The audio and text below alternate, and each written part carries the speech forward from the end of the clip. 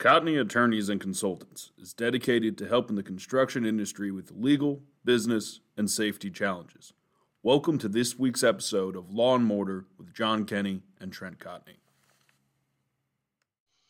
Hey, this is Trent Cotney, CEO of Cotney Attorneys and Consultants, and we are very happy to be with you for another episode of Law and Mortar. We've got a special guest who has been a previous co-host. But Lee, why don't you introduce yourself?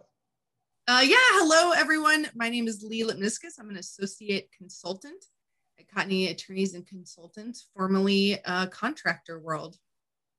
So, Lee, we had an incredibly busy week, and as we wind down here, one of the things that I thought was really interesting was yesterday we had a huge turnout for our webinar that we did on expert level tips for contract negotiations. And I'm assuming a lot of the people turned out because they were having issues with material shortages and material price increases.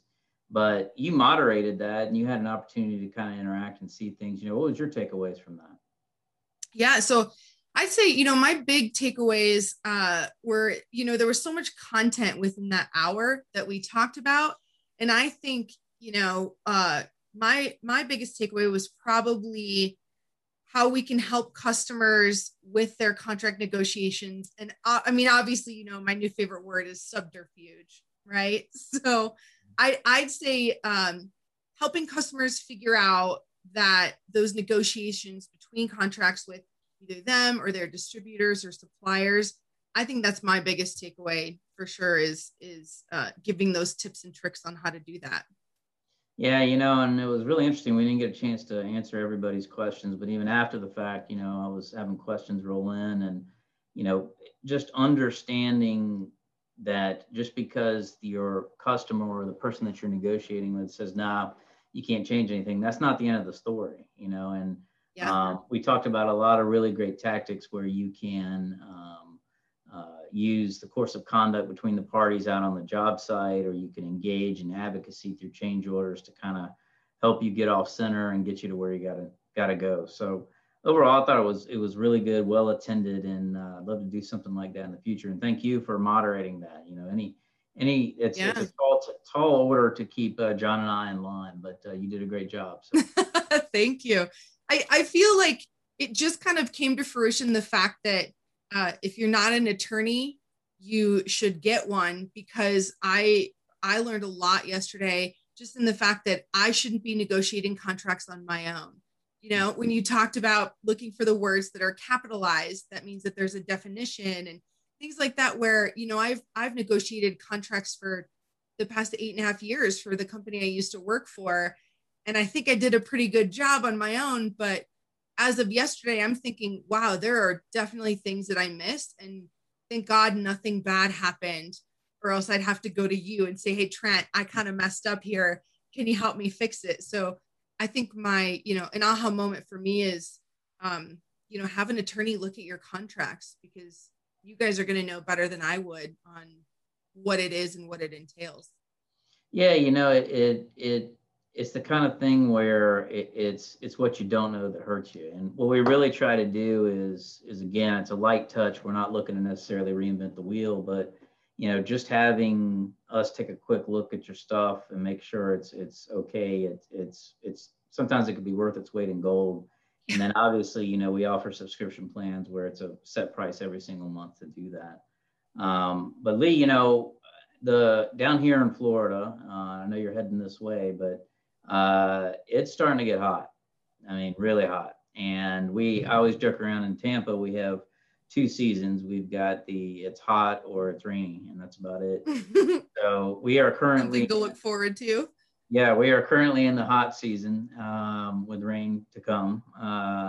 So one of the things that really worried me last year around this time was we always, once summer really gets heated up, no pun intended, I started getting phone calls from contractors that have had crew members go hospitalized, or God forbid, we even had some fatalities as a result of heat injury or illness, and making sure that you are keeping your crew safe, that you're really, taking care of hydration and giving water breaks, all those types of things. I can't harp on it enough because it will absolutely get to you. And, obviously we all think of summer, and that's what I want to focus on here, but it goes year round. You'd be surprised how many, hydration related illnesses and injuries we've had as a result of even wintertime work, because you just don't think about it. Right. Yeah. So, back in the contracting world, what was your experience with that, and what would be some recommendations you would have for our listeners? Sure. I think, it gets hot here too. I think people, when they think of Colorado, they think of winter, but in the summertime, it's like a desert. I mean, in the summer, we will have 90 days of over 90 degrees. So it gets really hot out here. And for us, not only you have the heat, but you have that sun exposure too, which is because we're at a higher elevation. That is sometimes even worse than the heat, because you get sunburn real quickly and then you can get sunstroke. So we talk about heat stroke, heat exhaustion a lot here.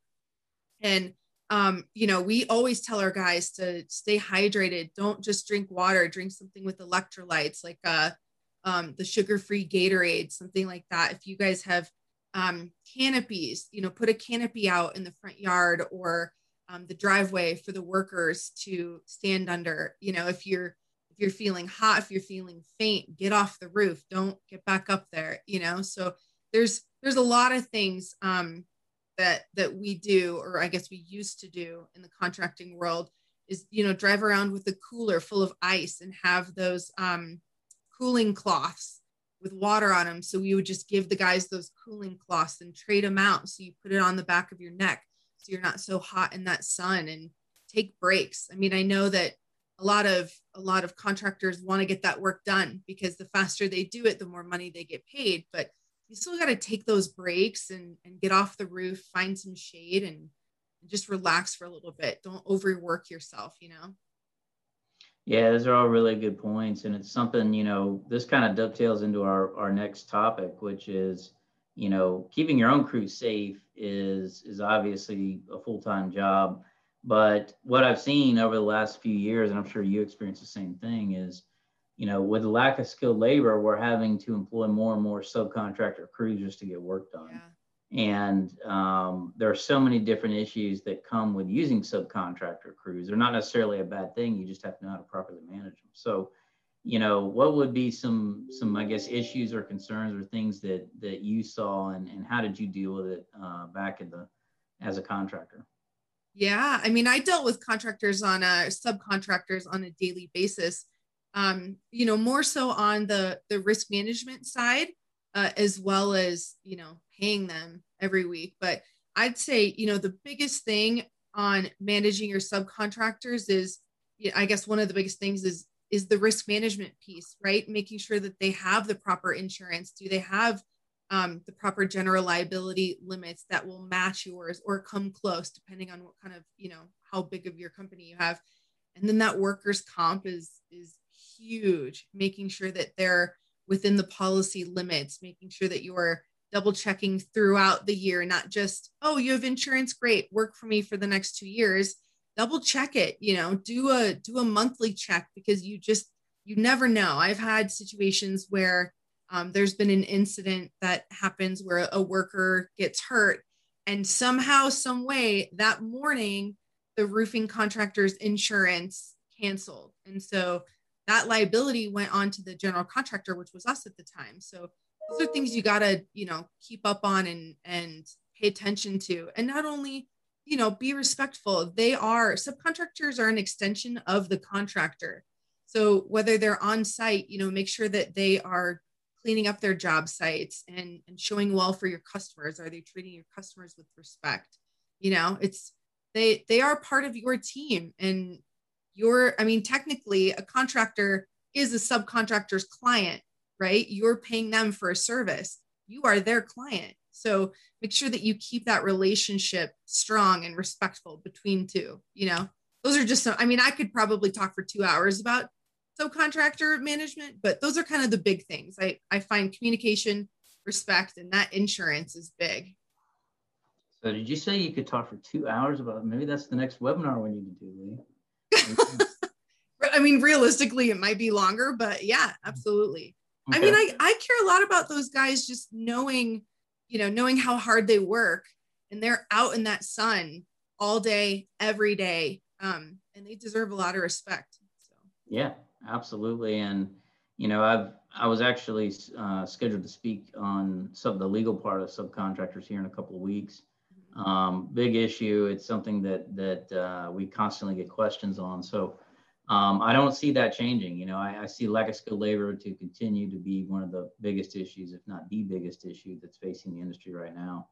So one of the things that's interestingly about our headquarters here in Tampa is we always have a lot going on. We have 50 plus people that are here. We've got a training center here. But one of the great things about it is we have sort of an open door policy. So a lot of times we get great guests that stop by. And this week, we were really blessed and fortunate to have John Chan of Durable Slate stop by.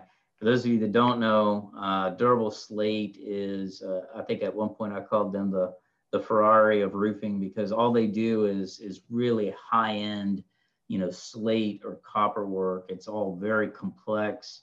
It's all a work of art. And I told John, he was probably embarrassed when he was here, but I was like, look, I'm a fanboy. I watch him on Facebook, and I really appreciate his workmanship. So we had a legend. I'm jealous that you got to meet him. I've never been able to meet him. We got a chance to really talk to him and, walk him around, show him some of the history that we've got here at the training center. And it was just a real good opportunity to catch up with him again. So, Lee, one of the things that, both John Kenny and I are very passionate about are the craftsmanship of roofing, and it's not to say necessarily that, you can't have craftsmanship with a shingle roof or a TPO roof. You can always do good workmanship, and you can always have straight lines, but there's something to be said for the aesthetic appearance of a real sharp copper roof or a slate roof, or, even shakes or even some tile roofs. There's a lot of different roof systems out there where you look at them and you're like, wow. I've just got a real true appreciation for that, because I see the art in it, the artistry in it. And I think a lot of that's kind of dying because, we've turned into sort of a commodity-based roofing type industry here in the States. But, did you see any stuff like that out in Denver? And I guess what's your thoughts on it? Yes, I have. I feel like a lot of people have fallen into the roofing industry, and then they stay in the roofing industry. And I knew exactly when that switch was for me, that I knew I was going to stay in the roofing industry, is when I drive down the road and I don't even look at the house. I look at the roof now. And I can appreciate good workmanship and good craftsmanship. And in Colorado, we have several neighborhoods close to downtown that have these amazing, beautiful wood shake roofs. And they're a wood shake roof that is not straight, it's curved. There's a lot of curvature to it. It looks wavy. I mean, it's very cottage-like. And I love roofing art. I think it's amazing. You said it right. A shingle roof can be beautiful. I have seen a lot of, beautiful shingled roofs. More so, I think, because of the architecture and the different pitches and facets and things like that. But craftsmanship is important with any roof. However, the art of it is just amazing sometimes. And that tile, when you can put designs in it, or I've seen roofs that have like dragons on the top of them made out of that slate with the different colors and things like that. I think they're beautiful. And it is, I don't want to lose that art, because you're right. I think a lot of what we do in the States is now our stigma is very insurance and hail specific. And I don't want our industry to lose that art aspect, the beauty of it, and why it's so necessary. So it's interesting that you mentioned hail, because we have gotten to the point in the conversation, Lee, where I have to ask a question, and our questions are starting to pile up, because I can only ask one every time. But Today's question is from James, and James's question is he is thinking about getting into the insurance industry, and wants to know what sort of the do's and don'ts are. So it's sort of a broad question. Obviously, I've got some legal thoughts. I know you worked that sector for a little bit, so why don't you kind of share your knowledge on it? Yeah, I would say, to keep it kind of short and sweet, I would say my top do's, I'll do 2 do's and 2 don'ts. How about that? So my top do, I would say, is communicate with your client. I think that communication about your process and about how you work with insurance companies is really important. And, your customer, I think sometimes roofing contractors forget, they work with insurance companies on a daily basis, but your customer might not. This might be their first experience dealing with a claim.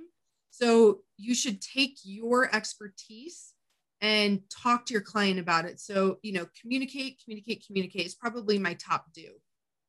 My second do is be respectful with insurance adjusters. I think coming from that side of the business, I'm a little bit more protective. And I hate hearing about the fighting between insurance carriers and contractors. And I would love to, have that be my mission to change that aspect of our industry.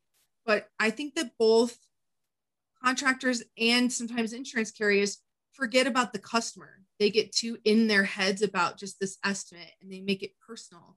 So I would say be respectful with the insurance company and work together because you have that mutual client. I would say, my biggest don't tell the client that there is a problem with their roof when there really isn't, just to try and get them to, buy a roof from you. Make sure that if you say that there's a problem with the roof, be able to suggest a viable solution, be honest with what's damaged up there. And then, like we talked about earlier, don't forget about quality workmanship because, craftsmanship is very important. And when it comes to making your clients happy, installing a sustainable roofing system and potentially creating more business for yourself is really important. And you need to keep that craftsmanship. You don't want your roofs leaking when the storm comes next. So I'd say those are probably my top do's and don'ts. I could do more, but we'll just hang with those for now. Yeah, that's really good advice. Legally there's so many different things that you got to watch out for. Every state has different laws, but where I see a lot of contractors getting into trouble is where they cross that line from being a roofing contractor into being a public adjuster. And most states have some kind of statute that says you can't do that, which means you can only advocate so far with an insurer before you get yourself in trouble. So you need to understand where that line is and do your best, both contractually to not cross it and in actual practice. Okay. Because keep in mind that, we can put all kinds of great things in your contract, but if you do something that's different out there in the field, then it may ultimately end up changing what those terms are. So yeah, that's absolutely great advice, Lee. That's a big one. That's great advice too. Yep. So thank you, James, for that question. We're going to end it there. And I'd like to obviously thank our audience for attending. Stay tuned next week for another episode of Law and Mortar. If you'd like to get in touch with me, you can email me at tcotney@cotneycl.com. Lee, how can they get you? You can email me at lipniscus@cotneyconsulting.com. Great. Well, thank you guys. We'll see you next week. Thank you.